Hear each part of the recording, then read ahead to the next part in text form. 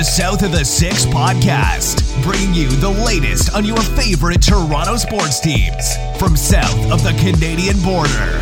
Here's your host, Adam Corsair. All right, welcome to episode 109 of the South of the Six podcast. We are part of the Stadium Scene .TV network and part of the Overtime Media crew. Raptors are rolling. They're steamrolling this week, but in fairness, we have to acknowledge that they're not facing that tough of competition. So there's that. But joining me to discuss all things Toronto Raptors today is Hunter Surplus of Take Six. Hunter, what's going on, man? Oh, I'm doing good, dude. Right now, I'm looking out my window to a whole bunch of snow coming down. What is that? Yeah. What is up with that? I don't know. I wish I didn't have to talk about it right now, but we do. It's March 3rd and it's snowing, and that's March 31st. March 31st, sorry. It feels like it's March 3rd with the snow, but yeah, I don't know, man. It's absolutely horrible. I thought I was done with this cold weather shit. I think everybody thought so too. It was all right. So yesterday, here in Rhode Island, I wake up. It's beautiful, man. So like I did the Celsius to Fahrenheit conversion. Yesterday here was 15 Celsius. It's perfect. It was perfect, man. Yeah. So I wake up 15 degrees Celsius. It's beautiful. And instead of just going for walks and enjoying the day, I decided to do dad things. And I'm just like, maybe I'll clean the gutters. Maybe I'll hop on the roof and clean the gutters. And, that sort of kicked off everything. And at that point, I was just like, maybe I'll just rake the front yard. And so instead of enjoying the beautiful day, it turned into just doing yard work. And that's very responsible of you. I have to do it, man, because if I don't do it, then the leaves are going to get all rotted. The yard's going to get rotted. I sound like such a fucking idiot right now, but it's just like, I felt like a dad this morning. I made a pot of coffee, have the mug in one hand. I go outside, stare at my hard work with my left hand on my hip, take a sip, and nice little nod to my front yard. So that's where I'm at right now. Whereas you got snow, so it sucks for you, I guess. Yeah. Well, like last night, I went to a birthday party. My friend turned 21, so nice. we got a drive from my girlfriend's brother to the party, and like it was raining earlier in the day, and we had a couple drinks before getting the drive over, and I get out of the car, and I'm like, holy shit, dude, like this is like freezing rain on the verge of snow. And like I didn't look at the weather yesterday, so I didn't know that it was supposed to snow, and I was like, dude, it is gonna fucking snow tonight, and there's nothing we can do about it. Right. And it did. Yeah. And that's exactly what happened. I saw the pictures. People are posting them all over Twitter.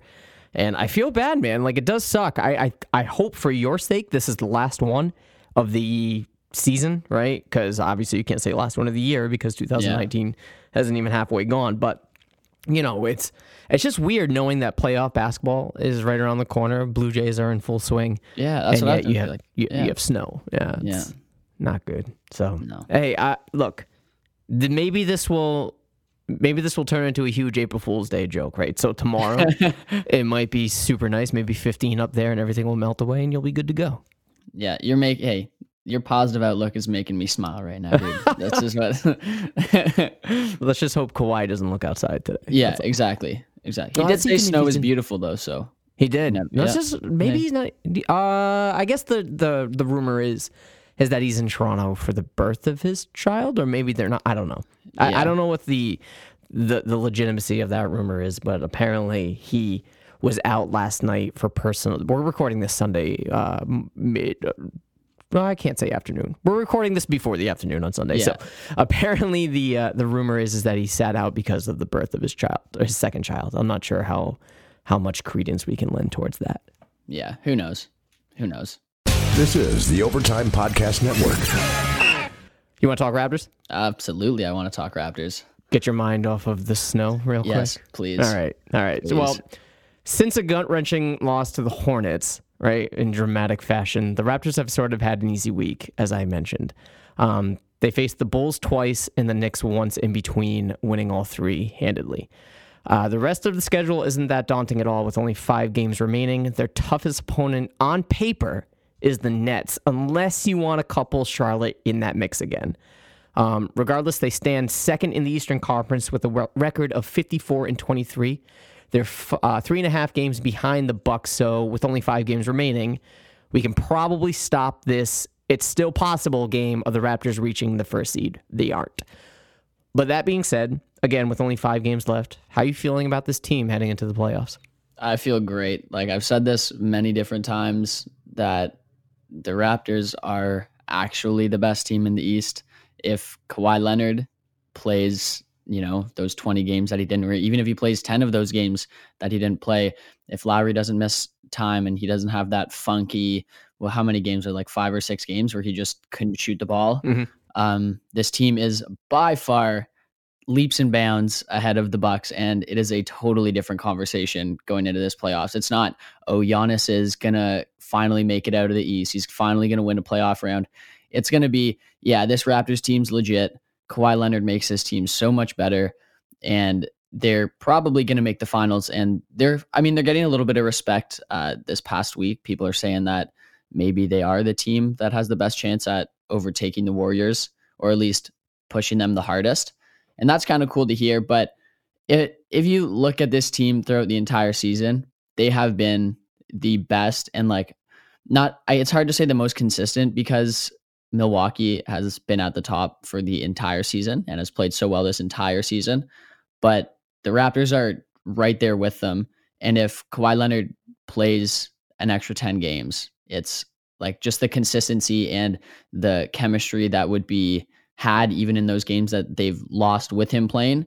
I think it's a totally different story, and people are scared of this team. I think you echo a lot of the sentiments of Toronto Raptors fans out there. I think there is a lot of confidence heading into the postseason with this team in comparison to seasons prior. However, speaking of seasons prior, I had this same sort of positive and optimistic outlook as you have now last year. Last year, first seed, almost 60 wins, even if it's 59, whatever. I had a lot of hope that they could take down LeBron and head to the finals. Never at that point did I think that the Raptors ever had a chance as much as I did last year. And then, reality set in. Now, I know we're not facing LeBron this year. That factor is gone. And people like to underscore that. That's a huge factor. And I don't want to take anything away from this team, but having perhaps the best player in all of the NBA outside of your conference is a big deal. Again, they've accomplished a lot. They've proven a lot this season. Specifically, if we're looking back in the calendar, December 12th was probably the biggest win of the year.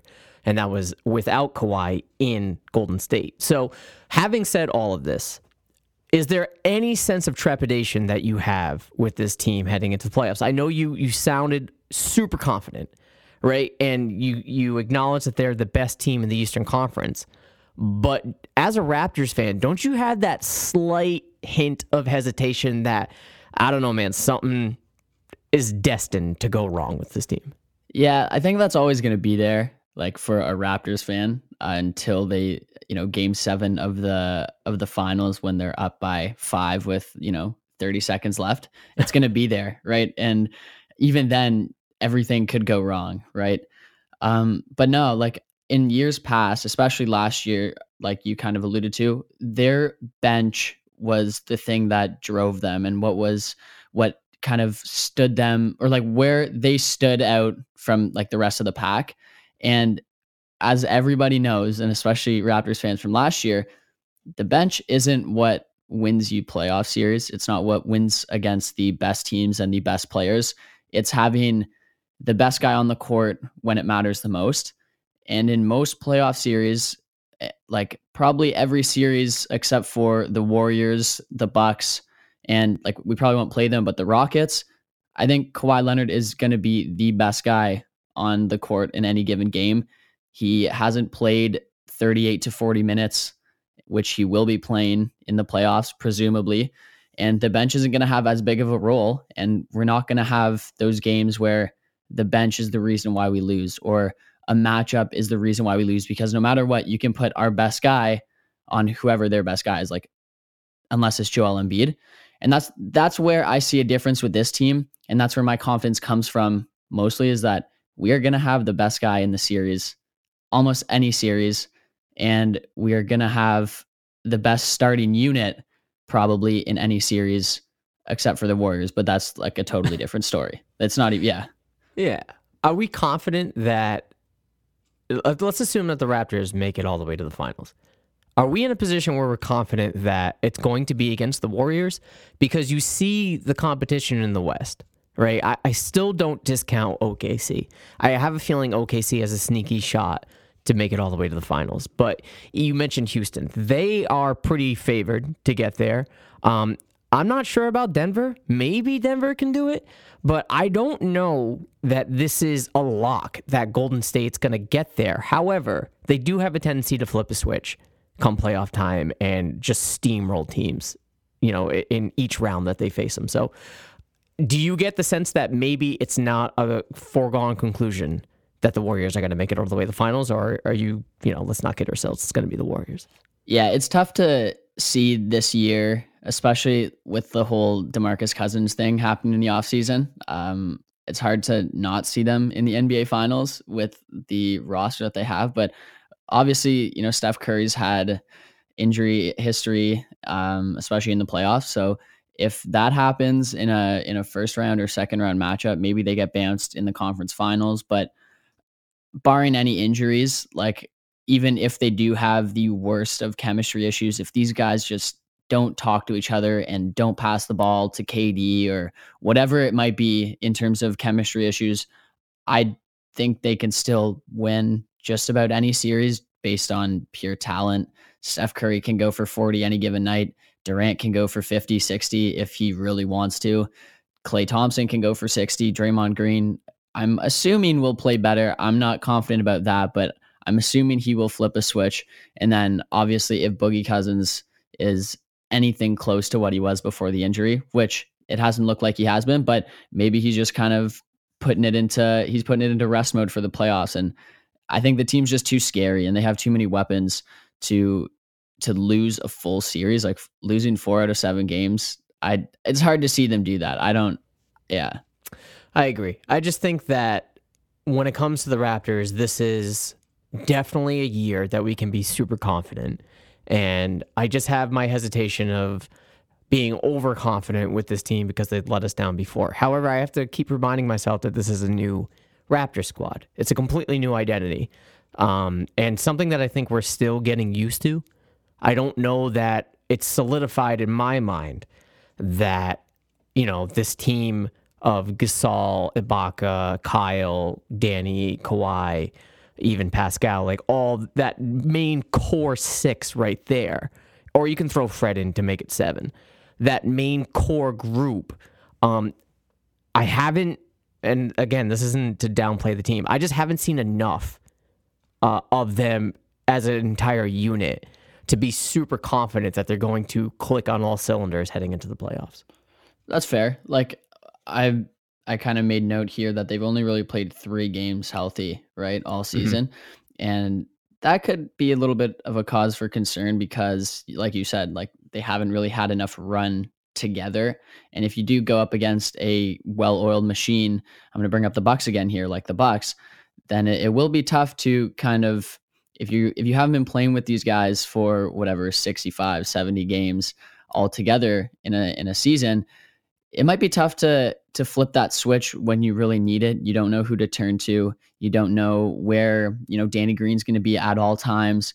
And that's the cause for concern for me. But outside of that, like, I don't know, Kawhi Leonard playing 40 minutes a night is terrifying for anybody but the Raptors to me.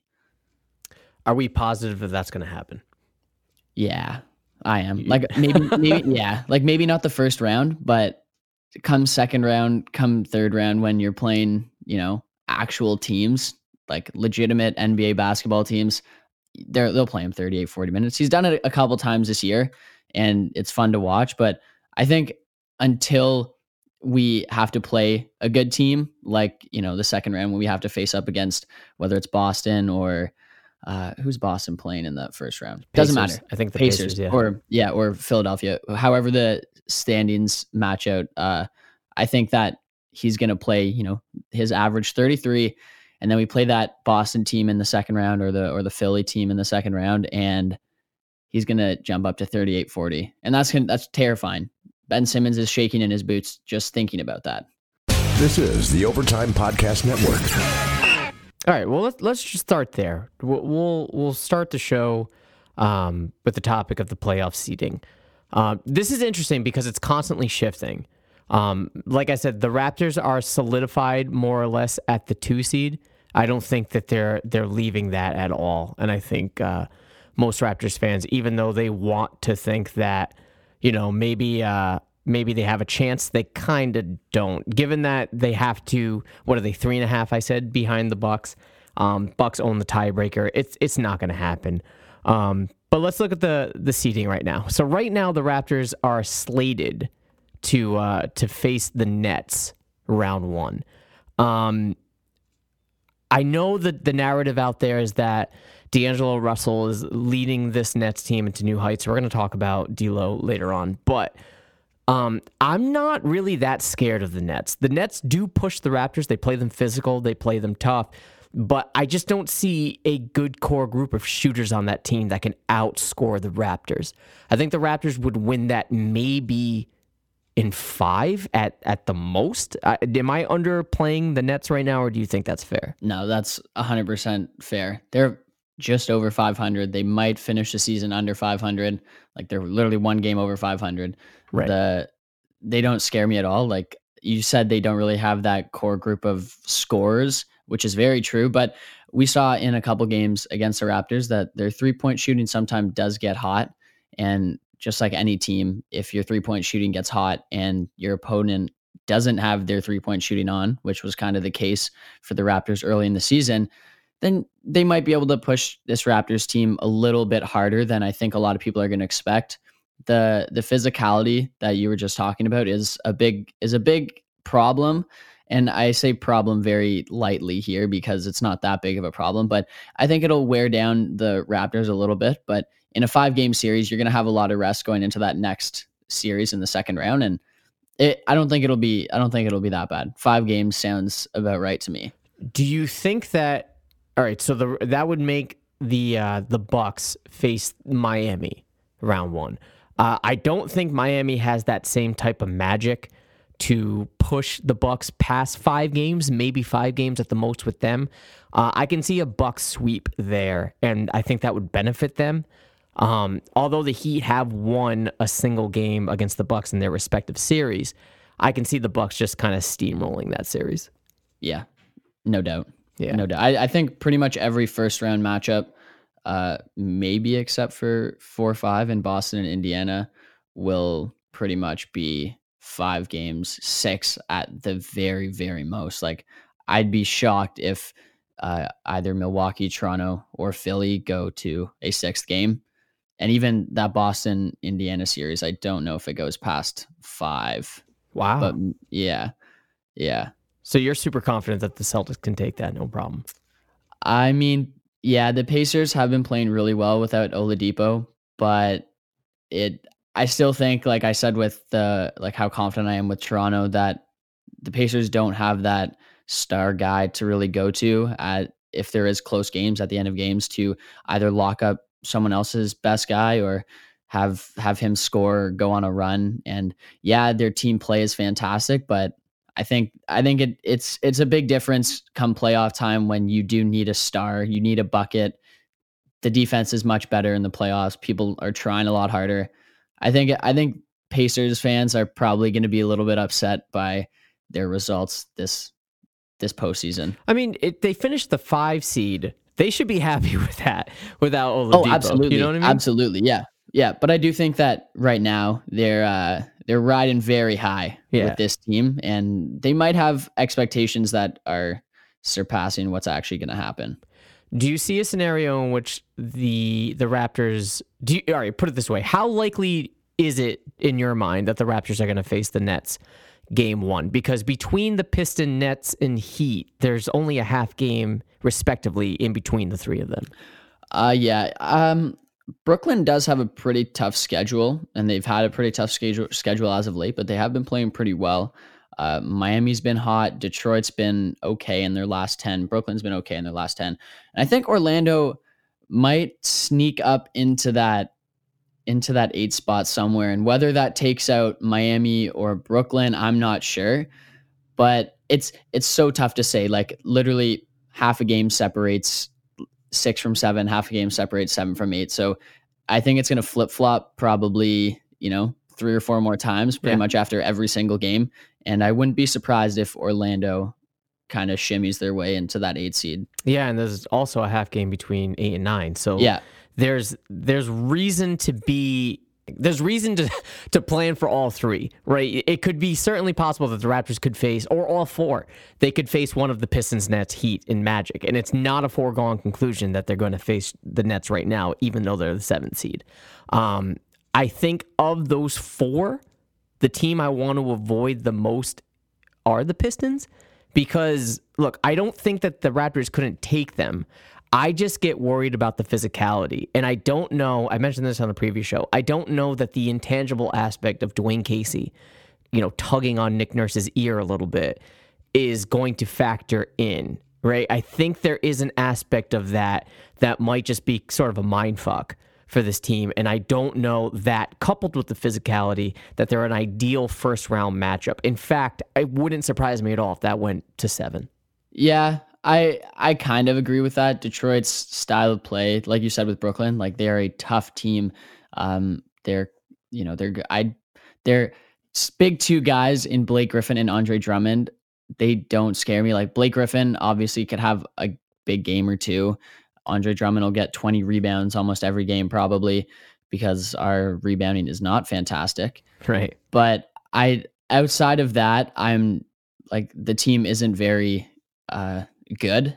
If I'm just going to be blunt about it, they're not very good outside of those 2 guys. And even then, that's not a very good top 2 in comparison to these other teams in the top of the East. But you're right. Like the whole like kind of mindfuck situation with Dwayne Casey is very there.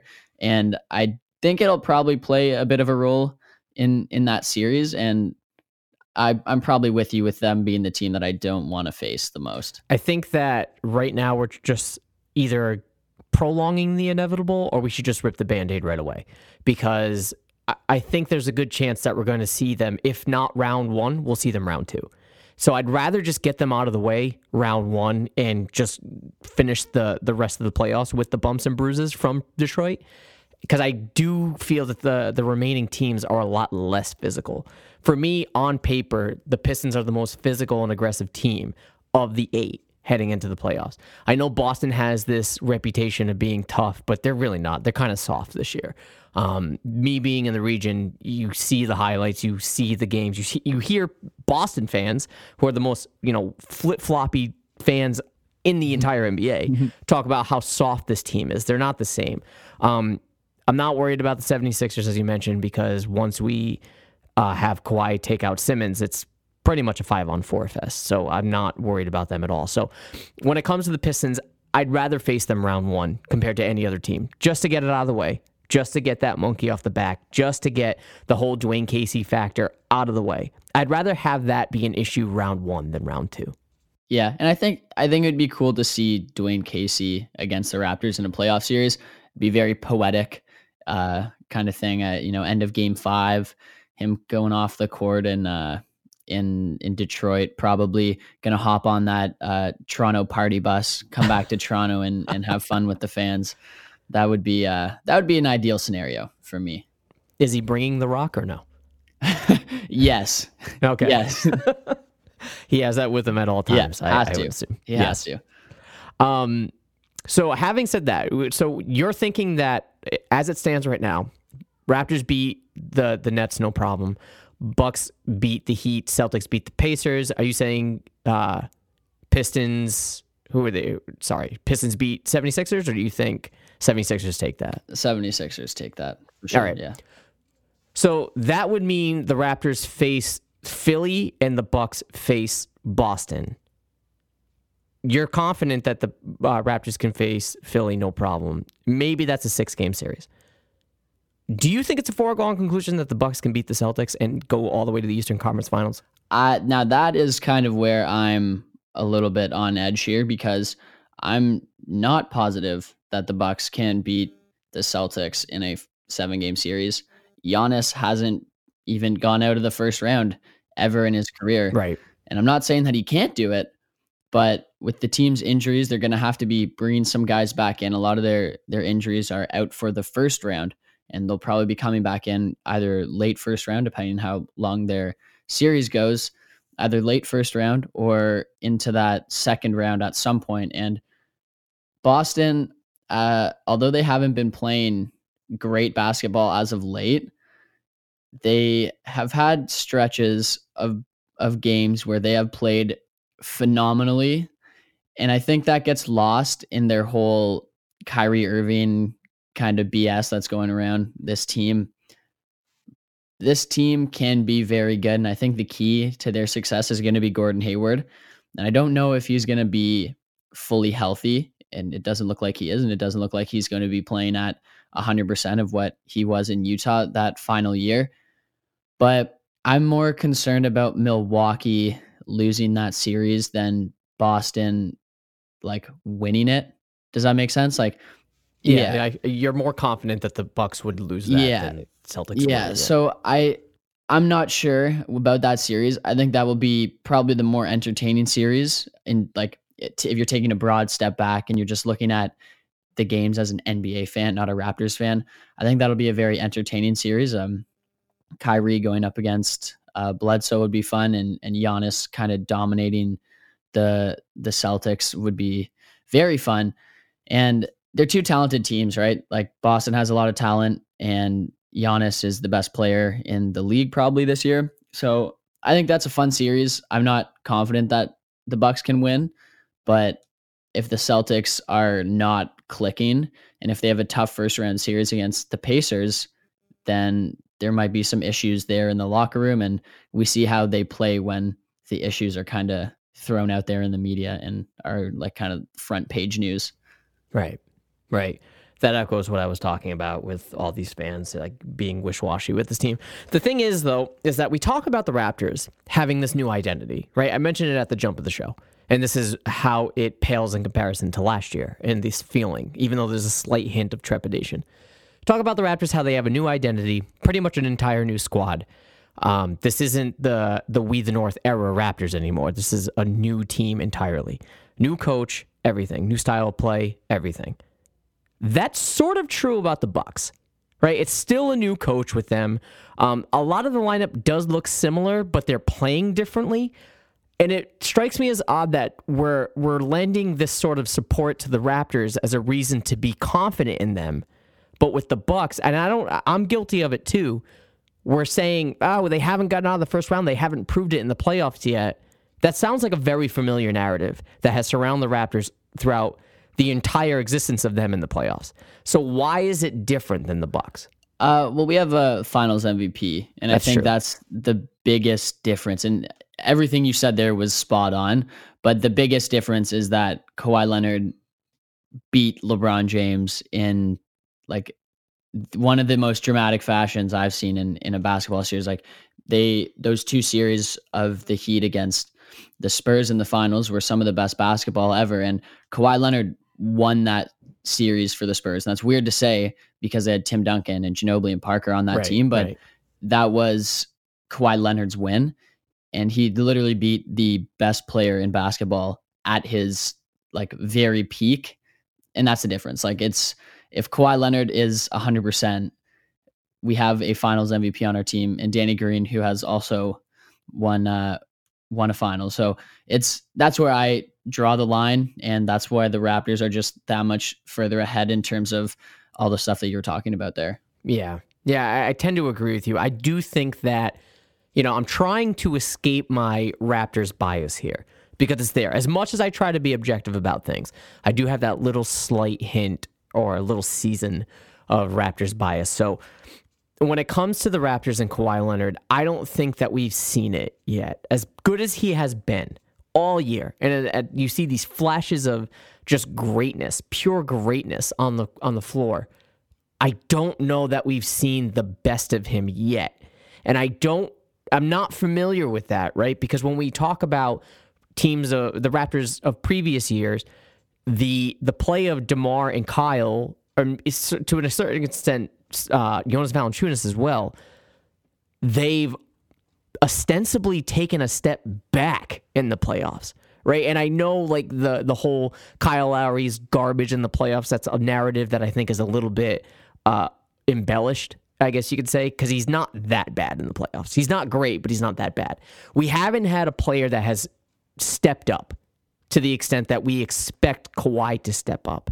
So I think that this new identity with the Raptors, you're right, it centers around Kawhi, because I don't think we've seen him even try 100%. And that's not to say that he's being lazy. He's not. But I think he realizes that all this, he said it, these are practice games. All this in the regular season needs to be sort of saved for the playoffs when it matters. Yeah, and that's the biggest thing with this team, right? Like the playoffs. And we've said that all along. We knew that they were going to be whether depending on how the standings laid out, we thought they were going to be in that top 4 regardless. And that's exactly how it played out. I think they're better than I expected. I thought they were going to have a bit of a bumpy patch at the beginning of the season just because the new coach, the new superstar player and whatnot. But they started off strong and they've continued to play very good brand of basketball. And it's always been about the playoffs. We've never said, oh yeah, let's win 65 games. Let's win 67 games. Like a lot of people, right. Bill Simmons was saying about the Celtics, right? And that's where I'm very happy with this team, right? I don't care, especially these last few games. Like, I don't care. Bring up the Raptors 905 team and just play them. Have Chris Boucher put up triple doubles every single night against these bum ass teams that we're going to be playing in the last 7 games. It doesn't matter. And we could have done that all season as long as they're in that top 4, top 3. And I've always said it, as long as they have home court advantage when playing the Celtics at any point, as long as they're ahead of the Celtics in the standings, that's probably going to be the biggest part about this season. I think the Raptors understand, Nick Nurse understands, management understands that this regular season doesn't matter. And that's why Kawhi is okay to come out and say, yeah, this is practice for me. Yeah. I'm gonna really turn it on in the playoffs. So you have a Celtics Raptors Eastern Conference Finals, and I think this is the benefit of having home court advantage for the Raptors, because in a series against the Celtics, I'm much more confident that the Raptors can win that with home court advantage than a series against the Bucks lacking home court advantage. Because as loud as the Boston crowd is, and they're pretty aggressive, Milwaukee's crowd is very underrated. And 2 years ago when they faced the Bucks, that team with PJ, that crowd was loud. And they were mean, man. And I don't mean to say that as if I'm shaking in my boots against Milwaukee, but it's intimidating, man. It's intimidating walking into an arena, hearing this crowd just shit all over you, and something as minuscule and, on paper, pretty innocuous as playing the Barney theme to introduce the Raptors. We scoff at that, but I'm sure there's an element of that fucks with the players just a little bit. And Milwaukee has perfected that. Yeah, I'm not underrating the Bucks home court either. I think anywhere in the playoffs is going to be tough to play in if it's not your home court. I think that's true with the state of the NBA right now. There are so many fans everywhere that if your team's in the playoffs, you're probably going to be a rowdy fan, right? Like, you are going to be having a great time. You're going to be yelling at anybody who is not in your team's jersey. But I do think that the Boston kind of mentality is a lot different because it's a lot more historic. You're going to have guys like Bill Russell sitting on the sideline for some of these games, especially if it's an Eastern Conference Finals, right? And that's where it will kind of probably be more of a mental game and have to put yourself into a different state of mind than against the Bucks. Like, chances are Kareem Abdul-Jabbar is not going to be sitting courtside at the Bucks arena, right? Bill Russell will probably be sitting there at some point during the series against the Raptors if they play. He's going to be sitting there at some point. Somehow, whatever game 4, game 3, whatever it is, he'll be sitting there. And I think that's where it's going to be a little tougher. It's like, oh shit, Bill Russell's here. He's, maybe I'm going to do something cool for him. Maybe I'm going to show him that I'm sick at basketball. And that, you know what I mean? Like, I think the mental game there is a little tougher than in Milwaukee. They've also beat Milwaukee in the playoffs before. And I think that plays into it as well. I could see that. And if it's not Russell, it's going to be Paul Pierce, which fine, bring it on. That's Oh yeah, more please, motivation. please. All right, so you have the Raptors taking the Celtics, I assume, and heading to the finals, if I'm reading you correctly. Yeah. Okay. Yeah, I think so. All right. And I feel like I feel so stupid doing this because if they do lose, I'm going to be totally heartbroken. If they get anywhere but the finals, I'm going to be totally heartbroken because I've been saying this for so long. Right. And it's just going to be, it's going to be hard to deal with. This is the Overtime Podcast Network. All right, so we need to talk about Norman Powell.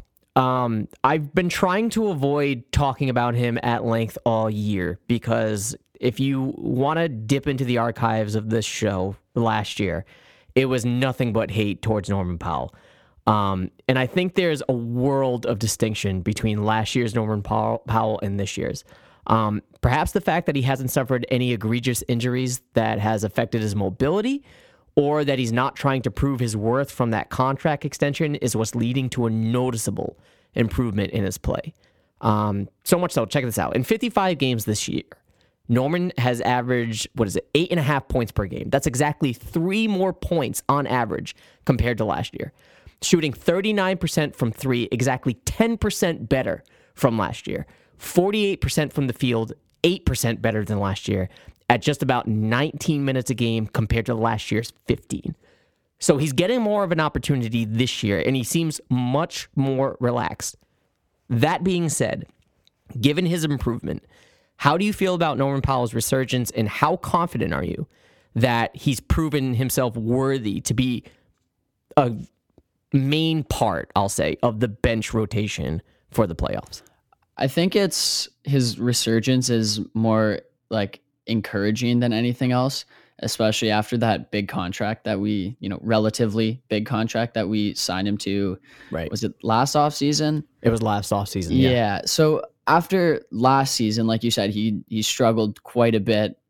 It seemed like his contract was like a bit of a mistake, and that we were going to regret that contract in a couple years when, some bigger free agents were coming and whatever.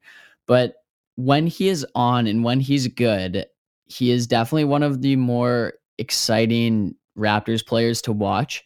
And, he's explosive. He's quick. He has the ability to play good defense. Whether he does or not is up to him. But I do think he can help out the Raptors bench in the playoffs because, like we know, it will get cut down to 8 or 9 guys. Mm-hmm. And with the way that he's been playing as of late, and I'm going to assume here that he will be able to keep it up. And that might be a bit of a tough assumption to gauge here, but he has been good enough to run with the starters. And when he's in scenarios where he's going to be the 4th or even 5th guy out there against, whatever team we're playing, he will be more open than he probably has been so far this season, playing in these all bench rotations, being maybe number 2 or number 3 in terms of scoring options. And if he's on the court with Kyle Lowry, Marc Gasol, Kawhi Leonard, even Serge Ibaka out there, Pascal Siakam, he will be 4, 5 if you throw Danny Green out there as well. Right. He will be that 4th or 5th guy. And we've seen it a lot with Danny Green. When you're not that number 1 scoring option and you have a guy like Kawhi Leonard and you have a guy like Siakam and you have a guy like Lowry and all these guys, you can go down the list of Raptors players that will be ahead of Norman Powell in terms of, scoring options when on the floor. He will be more open, and hopefully he'll benefit from those wide open shots. And if he can hit his threes, I think that'll be the biggest part of this playoff run with Norman Powell, is that if he can hit his threes, it's big. We know he can dunk. We know he can have all types of athleticism that a lot of players in the NBA don't have. It's just whether he hits those threes or not. Throughout his tenure with the Raptors, and his playoff coming of age, I guess you can say, during the series against Indiana, a little bit versus Miami, and then he turned the tide against Milwaukee the following year, the series that we referenced previously. He reminded me of like a mini DeMar DeRozan. Like, he had a lot of diet DeMar in his game. The only thing he really didn't have is a mid-range as reliable as DeMar, if at all. What I've noticed from him this year, and you're right, there is a lot of explosiveness. He's very aggressive. the thing that needs to be cleaned up when it comes to Norman Powell is his ability to finish at the rim. He's very, I think because of his explosiveness, a lot of these little chippy layups that should go in go hard off the backboard because of his explosiveness, because he, amps it up to 100 instead of maybe taking it down to 85, 90 just to have that little finesse off the backboard. I don't think that's a reason to deprive him from a playoff spot. I think he's earned it, given how weak the bench has been. He's been a bright spot. However, if last night was any indication, and maybe I'm reading into this a little too much, but and it might be because Siakam was resting and McCaw wasn't there and Kawhi wasn't there, but he was playing with the scrubs at the end of the game. Like he was running with Meeks and Boucher. Like, I'm not trying to disrespect them, but he was the one guy that I was just like, why is he still out there? But then I had to remind myself, who else are you going to put out there really? Because there was no one else there. So do you think that is just sort of out of necessity last night against Chicago, that who else are you going to put on the floor? Or do you think that was sort of a message to Norman Powell, like, hey, you still have a little bit more to prove? Yeah, I think it's probably a bit of both, right? Like, as you kind of said, like, they did kind of need to play him in terms of like not having everybody there, but also he does have a little bit to prove. As good as he has been, and when I say as good as he's been, it's not that great, right? But as good as he has been, everyone needs to prove their worth on a team that's as good as the Raptors, because when you have the expectations, we talked about this earlier in this episode, if you have the expectations of going to the finals, like a lot of Raptors fans have, you can't have 3 bad games here, 4 good games here, a bad game around here. And in most games, like realistically, Norman Powell is a minus. And even in big wins, somehow Norman Powell is a minus, right? And I think that they're trying to get him out there. And yeah, it's garbage time minutes against the Bulls, because every minute is garbage time minute against the Bulls. Yeah. But it's just, I think it's a confidence booster as well. If you can go off at any given moment, if you're playing any sport and if you're playing hockey, you score 3 goals, you're going to be fired up no matter who it's against. I could be playing against 3-year-olds. I score against 3 goals. I score 3 goals and I'm excited. If you're playing against the Bulls and you put up 15 points, you're shooting, 54%, you're happy, you're good. And I think that's a thing that Nick Nurse probably saw. It's like, all right, he's having a bit of a good game here. Let's keep him out there. Let's bring that confidence up. Let's bring him to that level of play where he thinks he's good and knows that he can do what he wants on the court. And I think, or I'm hoping at least, that that's kind of what he saw. And instead of the more negative look at it, where it's like, yeah, Norman Powell, you're not that great. Let's let you play against the really bad team in the Bulls and see if you can do anything here. I think there's something to be said to boost your confidence against a bad team. I think that sometimes players need that, right? Just to sort of reestablish themselves and rediscover, oh yeah, I can do things. I can reestablish my explosiveness. I do have this ability to cut and to move. Whereas last year, the versatility wasn't there. And I think that's largely due to the injury. I'm not trying to shit on him. Really, I'm not. And I know I'm being nitpicky because he has improved a great deal compared to last year. I don't want to take anything away from him. And in fact, I do think that there's this element of Norman Powell's game that is valuable in the playoffs, right? We've seen this already. We've seen this against, as I mentioned, Indiana, Miami, Milwaukee. He was a very big part of those victories. I think that he's proven enough to have at least some time in the playoffs. Much more than, say, a Jeremy Lin. And we can jump right into Jeremy Lin, too, if you want. I admit that I drank the Kool-Aid when it came to Jeremy Lin and Fred VanVleet's absence. And I thought Lin had a genuine shot of breaking away with that backup point guard spot. I apologize for that wholeheartedly, because that was small sample size. That was the recency bias and the shock and awe of having Jeremy Lin come to the Raptors. We've all been terribly wrong about something, so I'll be terribly wrong about this. Thus far with the Raptors, it's not pretty. He's averaging about 8 points a game, shooting 79% from the free throw line, 22% from deep, which is gross, 39% from the field. As we mentioned, given that the playoff rotations will shorten to about 8 or 9, and the margin of error is so slim in the playoffs. I don't know if you agree with this or not, but I think there's a good chance that Lin will get minimal minutes, if any at all. What do you think? 100%. Yeah. 100%. And like, I don't think it's a matter of, Lynn, like you mentioned, his numbers there, they're not good. They're not good at all. And I don't think he ever really had a run at a playoff spot, because realistically, we kind of had our 6 or 7 guys totally figured out there. And, the Marc Gasol trade kind of shifted everything around, but we had 6 or 7 confirmed guys that we knew were going to be in there.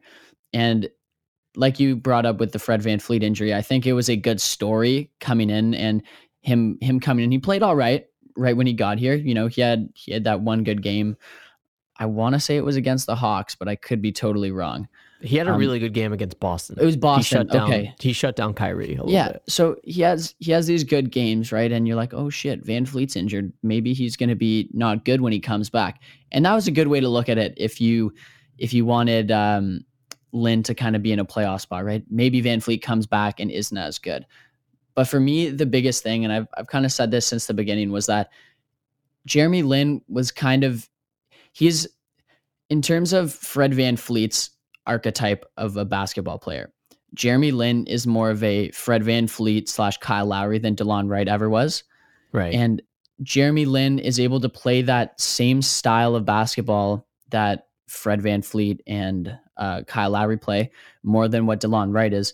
So it was more of now we have 3 options to play the same style of basketball that we want to play.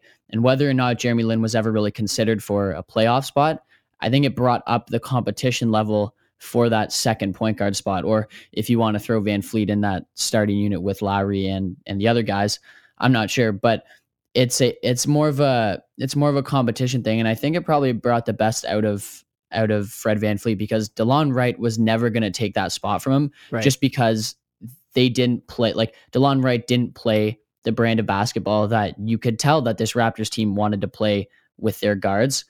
And Jeremy Lin at least brought that to the table and can still bring it to the table. Like I always said from the beginning that Jeremy Lin will probably win us a game at some point. And whether it already happened or whether it's going to happen in one of these late regular season games, he has the ability to kind of go off for a 25 or 27 and even shut down a guy like Kyrie Irving. But I don't think he was ever really in that contention for a playoff role unless VanVleet was like deathly horrible, realistically. Yeah, I think that if he was ever going to have a playoff role, it would have to be that Fred VanVleet wasn't recovering from the injury well. And I don't discount the possibility that the signing of Jeremy Lin lit a fire under Fred's ass and was like, I'm not losing my spot to him. Because there were times with Fred, even before the injury, that he was just dribbling the air out of the ball and the playmaking just wasn't there. And I think that's the edge that Lin had over Fred, at least in the immediate term when he joined the team. I saw a noticeable difference that Lin's possessions were thorough. They had a purpose. Each dribble, each drive had a purpose, whereas before that with Fred VanVleet, there wasn't really much there. It was, let me see if this works. It doesn't work. Now I'm trapped. I'll just, dribble under the baseline. So with Fred now, though, it seems like there's a lot more precision in this game and a lot more purpose with every possession that I think was lacking previously. So if anything, maybe the addition of Jeremy Lin made him sharpen his game and be unwilling to give up his spot. And I think that a lot of athletes have that mentality, and it wouldn't shock me at all if like the front office did this in order, or partly in order, to light a fire under Fred's ass to get him in gear for the playoffs. Yeah, and competition never hurts anyone, right? Like all of these basketball players got to where they are because they have that competitive fire, right? There's not a single, even any professional athlete really, who doesn't have that competitive edge. Yeah, you can be friends with people, whatever, but they all have that competitive edge. If someone is gunning for my spot in the rotation, and I don't think it was really ever up for grabs, like I said, like Fred VanVleet is a much better basketball player than Jeremy Lin, but just the thought there that maybe they brought in this new point guard because I haven't been doing my job as well as I should be. Like you said, he has gotten more precise with his game, more in tune with the Raptors offense rather than just kind of like dribbling the air out of the ball. And it looks good. It is very encouraging for this Raptors team. And if Jeremy Lin can have, a couple big minutes in the playoffs, even if it's just 5 or 6 minutes every game, that would be okay with me. And him being able to handle the ball is pretty good. If you need to rest Kyle Lowry, if he gets injured or something like that, like God forbid something happens. I know, but like God forbid something happens, even if he just tweaks an ankle and needs to sit on the sideline for, 10 minutes or the rest of the third quarter, whatever it might be, having the ability to have a ball handler like Jeremy Lin, and you don't need him to shoot, right? Like you literally can just have him facilitate the offense. And I think that's okay. That's a good enough position for him, for me, that like 5 or 6 minutes in the playoffs here and there, not horrible. So, when in regards to Norman Powell and Jeremy Lin with the playoff rotation, I'm thinking 8.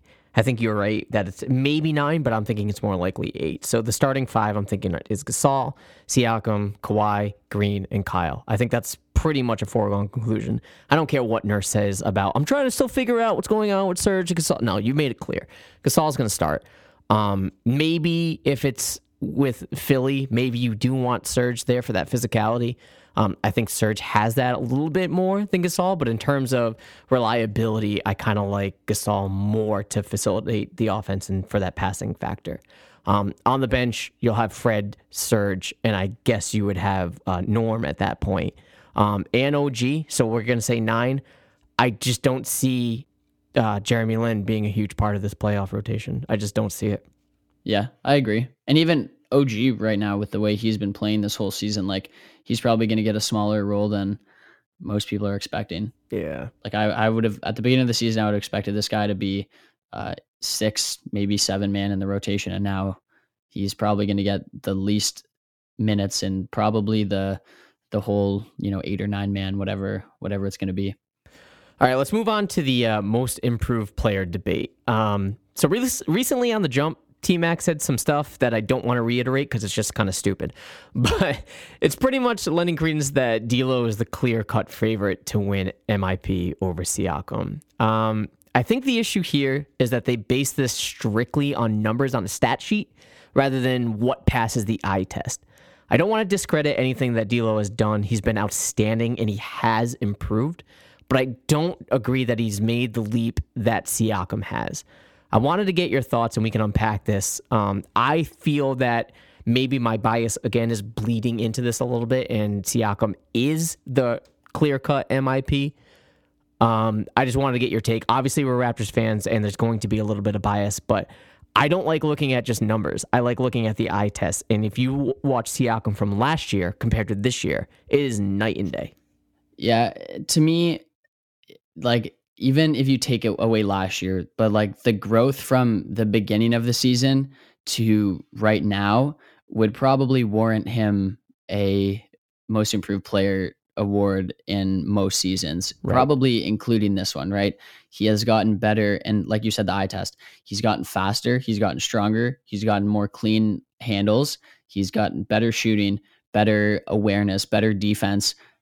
Every part of his game has gotten better while being in an increased role. Like at the beginning of the season, I don't know if this is true for you, but it rings true for me that I expected Siakam to be that fun guy in the starting lineup, right? The exciting, fast kind of, bringing that energy to the starting lineup. And now he is to me, I think he's like, obviously, like most important is probably a bit too far to put there, but I think he's been, in terms of consistency and play, he's been the best Raptor all around this season. You look at him when Kawhi Leonard's not playing, he's averaging it's like almost 25 and 10 or something. Those are superstar numbers. And I never would have even expected that. And I think you have to bring in your expectations for a guy at the beginning of the season and then look at how he's actually performed. D'Angelo Russell, you knew this was going to be his team. You knew he was going to put up those, like, they're not empty stats because they are a playoff team, but those somewhat empty stats because they are only 500. Yeah, D'Lo is probably going to get some votes because of his, flashy scoring. And he put up, I think, 20 points in the third quarter yesterday. And Siakam can't really do that amount of scoring, but D'Angelo Russell always could. He's playing the exact same way that he did last season and when he was with the Lakers, but his shots are just going in. And obviously making shots is an improvement. It's basketball. Making shots is the point of the game. But Siakam all around has gotten better. He's transformed his game from being just that energy guy to being a really good basketball player and fits that kind of quote unquote 3-and-D mold. He is a very good defensive player. He is a very good 3-point shooter now, especially off catch and shoot, which is extremely important in the NBA nowadays. And people are calling him Kawhi Light, Giannis Light. And that's like, I would have never even expected that. Like, we were thinking OG was going to be the, quote unquote next Kawhi, but that's turned into Pascal Siakam. And Siakam has like, even the numbers, the raw numbers are in Siakam's favor. He's gone up 9 and change in points. His assist totals are up more than D'Angelo's assist totals are. His rebound numbers are up more than that. His advanced stats are up more than that. His eye test is there. Like, any way you look at it, I don't see how you can give it to Russell. Like, I'm trying to be as unbiased as possible here, but generally speaking, like, any way you look at the numbers, like if you're a numbers guy, if you're a raw numbers guy, it's Siakam. If you're an advanced numbers guy, it's Siakam. If you're an eye test person, I would like to say that it's Siakam. I mean, I've watched Siakam more than I've watched D'Angelo Russell. I will admit that, but it's like, I like the argument, and I think it's just an argument for argument's sake. Right. But I think it has to be Siakam. Like, Zach Lowe's been on this train for, the beginning of the season, basically saying Siakam won MIP. Like, the first or second game, it's like, oh my God, this guy's actually really good at basketball. I think that when it comes to Siakam, just the mere fact that this isn't something that was honed in his life for his entire upbringing, right? I think that, I don't want to say he fell into basketball by accident, because he didn't, but this isn't something that he's worked on his entire life, right? This is a natural athlete, a naturally good, if not great, basketball player that just like sort of fell into his lap. And I hate saying that because it downplays the hard work that I'm sure he's put in, but I feel like what I'm trying to say. Yeah, like 100%. This isn't someone that went to like AAU and had basketball camps all year. It's not like that. It's something that is just naturally good at. And when you have guys on your team with the names Kyle Lowry, who has a pedigree in the NBA, Kawhi Leonard's pedigree doesn't even need to be touched on. Danny Green, Serge Ibaka, Marc Gasol. We have these 5 players on this team that we look at and say, these are well-established NBA players. And when you have Pascal Siakam in that mix, and if something happens to him on this team, we're saying, oh shit, we're fucked. Right? Even with those 5 guys on this team, we're freaking out if something bad happens to Pascal Siakam. That says a lot about his value. That says a lot about the improvement that he's made, and that says a lot about his placement in the NBA. He's not to the level of a Kawhi Leonard. I'm not saying that. But when you have those 5 guys, you would think, oh, we'll just put Serge in and we're fine. I don't get that feeling if something happened to Pascal. Right? But when you look at D'Angelo Russell, I can't name 5 guys on his team that I'm just like, yeah, they're really good and they exceed him. Right? And so to be in the conversation with these 5 players that exceed you in terms of pedigree in the NBA, that is humongous. And I think that alone, you look at the numbers, you're right. You look at the eye test, you're right. But in terms of just the way you perceive the game and perceive the players that are on the team, I think that lends a lot of credence to the value that Pascal Siakam has, not just on his team, but in the NBA. Absolutely. Like, that's spot on right there. And another thing with D'Angelo Russell is that I think that there is going to be a place for regression for him next year. And obviously the most improved player isn't the most coveted award in the NBA. And like, it's getting a lot of talk because it's a fun debate to have, right? Who's been better? It's like last year's Rookie of the Year. Exactly. It's a fun debate to have. But I think there will be a regression from D'Angelo Russell, whether it's next year or the year after, in the sense that he's, like I said, he's playing the same way that he's always played, but he's just hitting his shots. As soon as people figure it out and figure out the fact that he's just going to do a little mini floater once he gets to about 12, 15 feet from the hoop, he's done. And yeah, Right. like he can have these scoring bursts, and that's cool. That's flashy. That's exciting to watch. But Pascal Siakam has, I tweet about this all the time, but Pascal Siakam has these little 4, 5, 6 minute bursts where he takes over the game.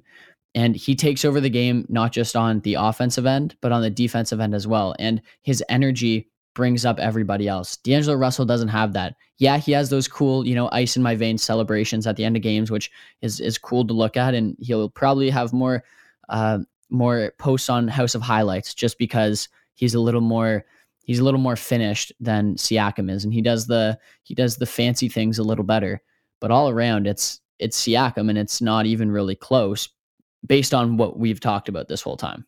I think the point here that I wanted to make that I didn't really iterate it quite well enough, I think this is D'Lo's ceiling.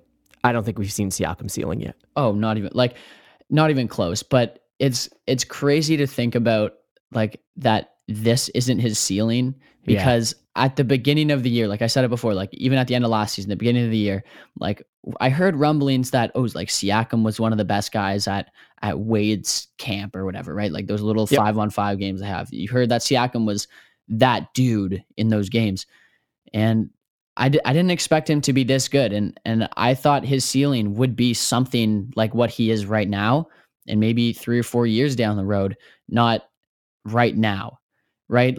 And that's the scariest part. Like no one ever thought that Siakam was going to be compared to Giannis or Kawhi or whatever he's getting compared to with the way that he's been playing as of late. And that's the thing. Like you said, the perception of the game and the perception of these guys has, like D'Angelo Russell's, it hasn't changed for me. He's just a scorer. He does nothing on the defensive end. And for me, Siakam went from like a fun guy to one of the best players on the best team in the East, in my eyes, at least.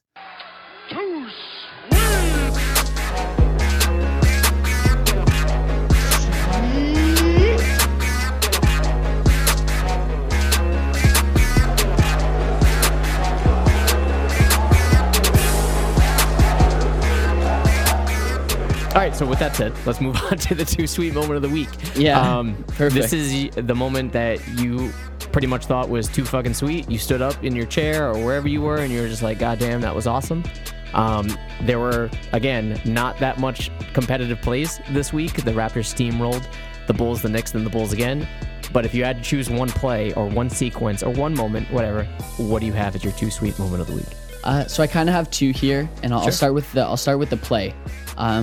It was the Kawhi Leonard at the end of the Charlotte game, with that big the mid-range jumper where he just kind of stood there for 8 seconds, and then banged it on whoever was guarding him. That wasn't very exciting, but it was a clutch play, and I like seeing clutch plays. So that, and then on the other end, he comes back and makes a massive block which I thought was kind of putting the game out of its misery, and as everybody knows, it didn't happen. But so that was my favorite basketball play.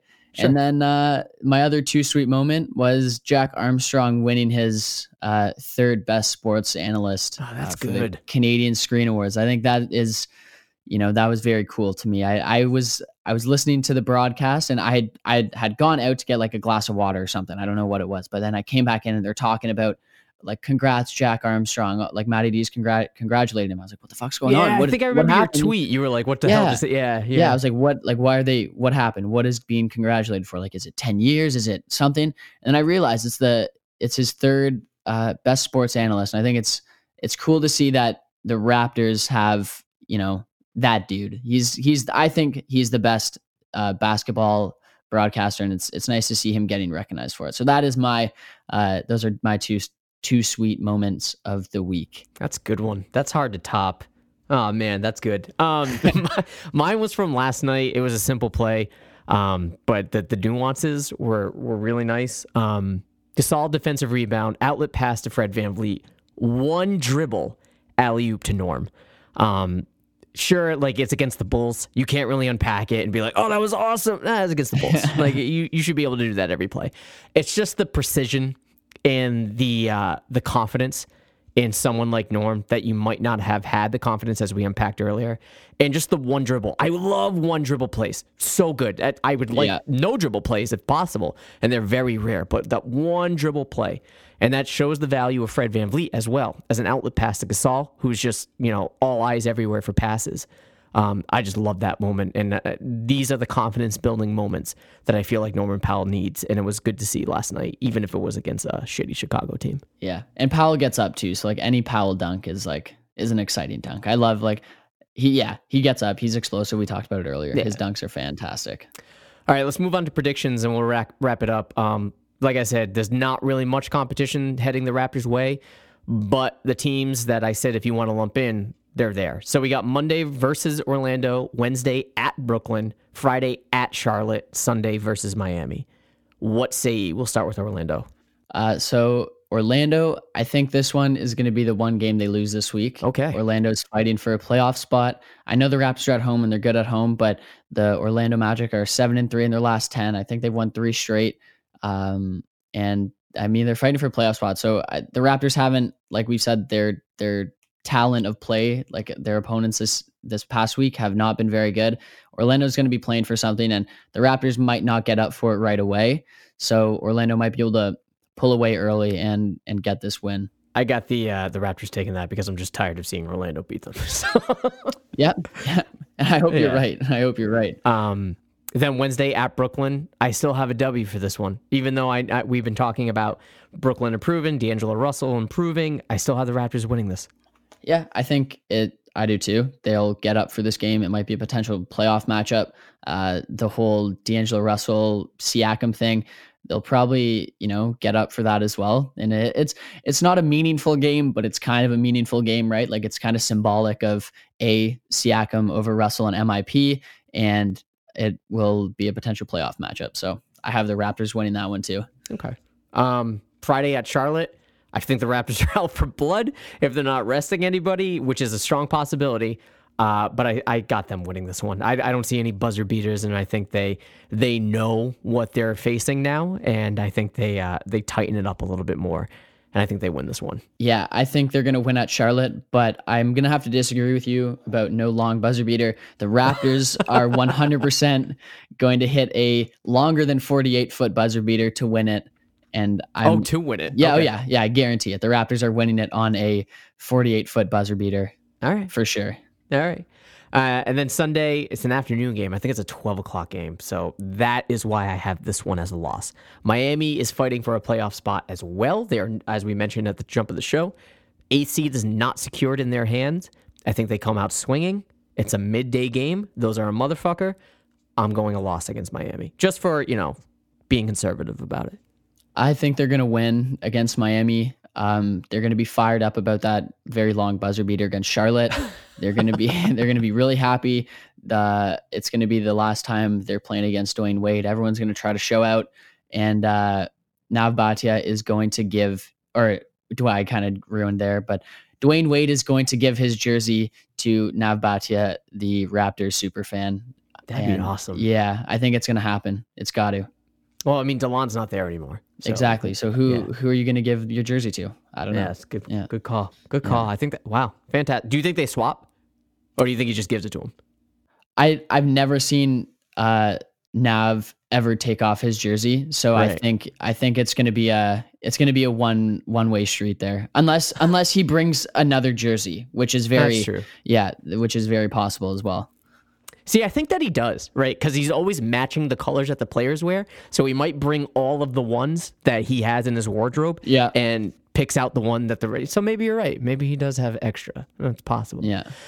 All right. That's going to do it for today. Thank you for hopping on. This is your opportunity to promote any and everything you have going on, where people can find you on Twitter, website, podcast, everything. Go for it, man. Floor is yours. Yeah, guys. So I'm on Twitter at take_6, and that is the Drake way of spelling 6. The cool kids way. Yeah, the cool kids way. We're very hip and cool here at Take 6. And then you can find us at take6.org. We have blog posts every now and then, and I actually started the very first 6 takes of all of Toronto sports. So if you're a TFC fan, a Leafs fan, a Jays fan, a Raptors fan, We're going to give the 6 takeaways from every single week. We're going to be posting them every Saturday night. That's kind of our big thing now. Outside of that, not much is going on. You can find us on Anchor right now. I think we should be getting on Apple Podcasts. We've been there, but we switched to Anchor. So I think it'll be on Apple Podcasts within this week, I'm hoping. Again, same with Spotify. It just, the switch over, the transition, making it a little tougher for us to get out there on Spotify and Apple Podcasts like we were before. But yeah, search for us there. Give us some subscriptions, rate us, review us if we're there, if you can find us. If not, that's all right too. So Adam, thank you so much for having me, man. This is fantastic. Yeah, man, no problem. And highly encourage everybody to listen to the show and to take a look at the website. I did take a look at the 6 moments, and I was surprised because I didn't know if you were going to isolate it just to one sport. So it's good that you can expand on pretty much everything going on in Toronto. So good on you, man. Thank you. I appreciate it. It's a good source. Yeah, man, no problem. Yeah. I highly recommend people subscribe to the show if you can. If it's on Apple Podcasts, hopefully it is soon. If not, just go to the website. It's right there. Just don't make excuses. Just go right there. But otherwise, man, thank you for hopping on. We'll do this again, I'm sure. And go Raptors. Yeah, go Raptors. Thank you for listening to the South of the Six podcast. Don't forget to follow us on Twitter and Instagram at South of the Six, and to subscribe to our show. We're on Apple Podcasts, Google Podcasts, Stitcher, Spotify. Yeah, we're everywhere. While you're at it, if you liked what you heard, do us a solid and leave us 5 stars and a quick review. We appreciate it. Thanks again. Go Jays and Raptors.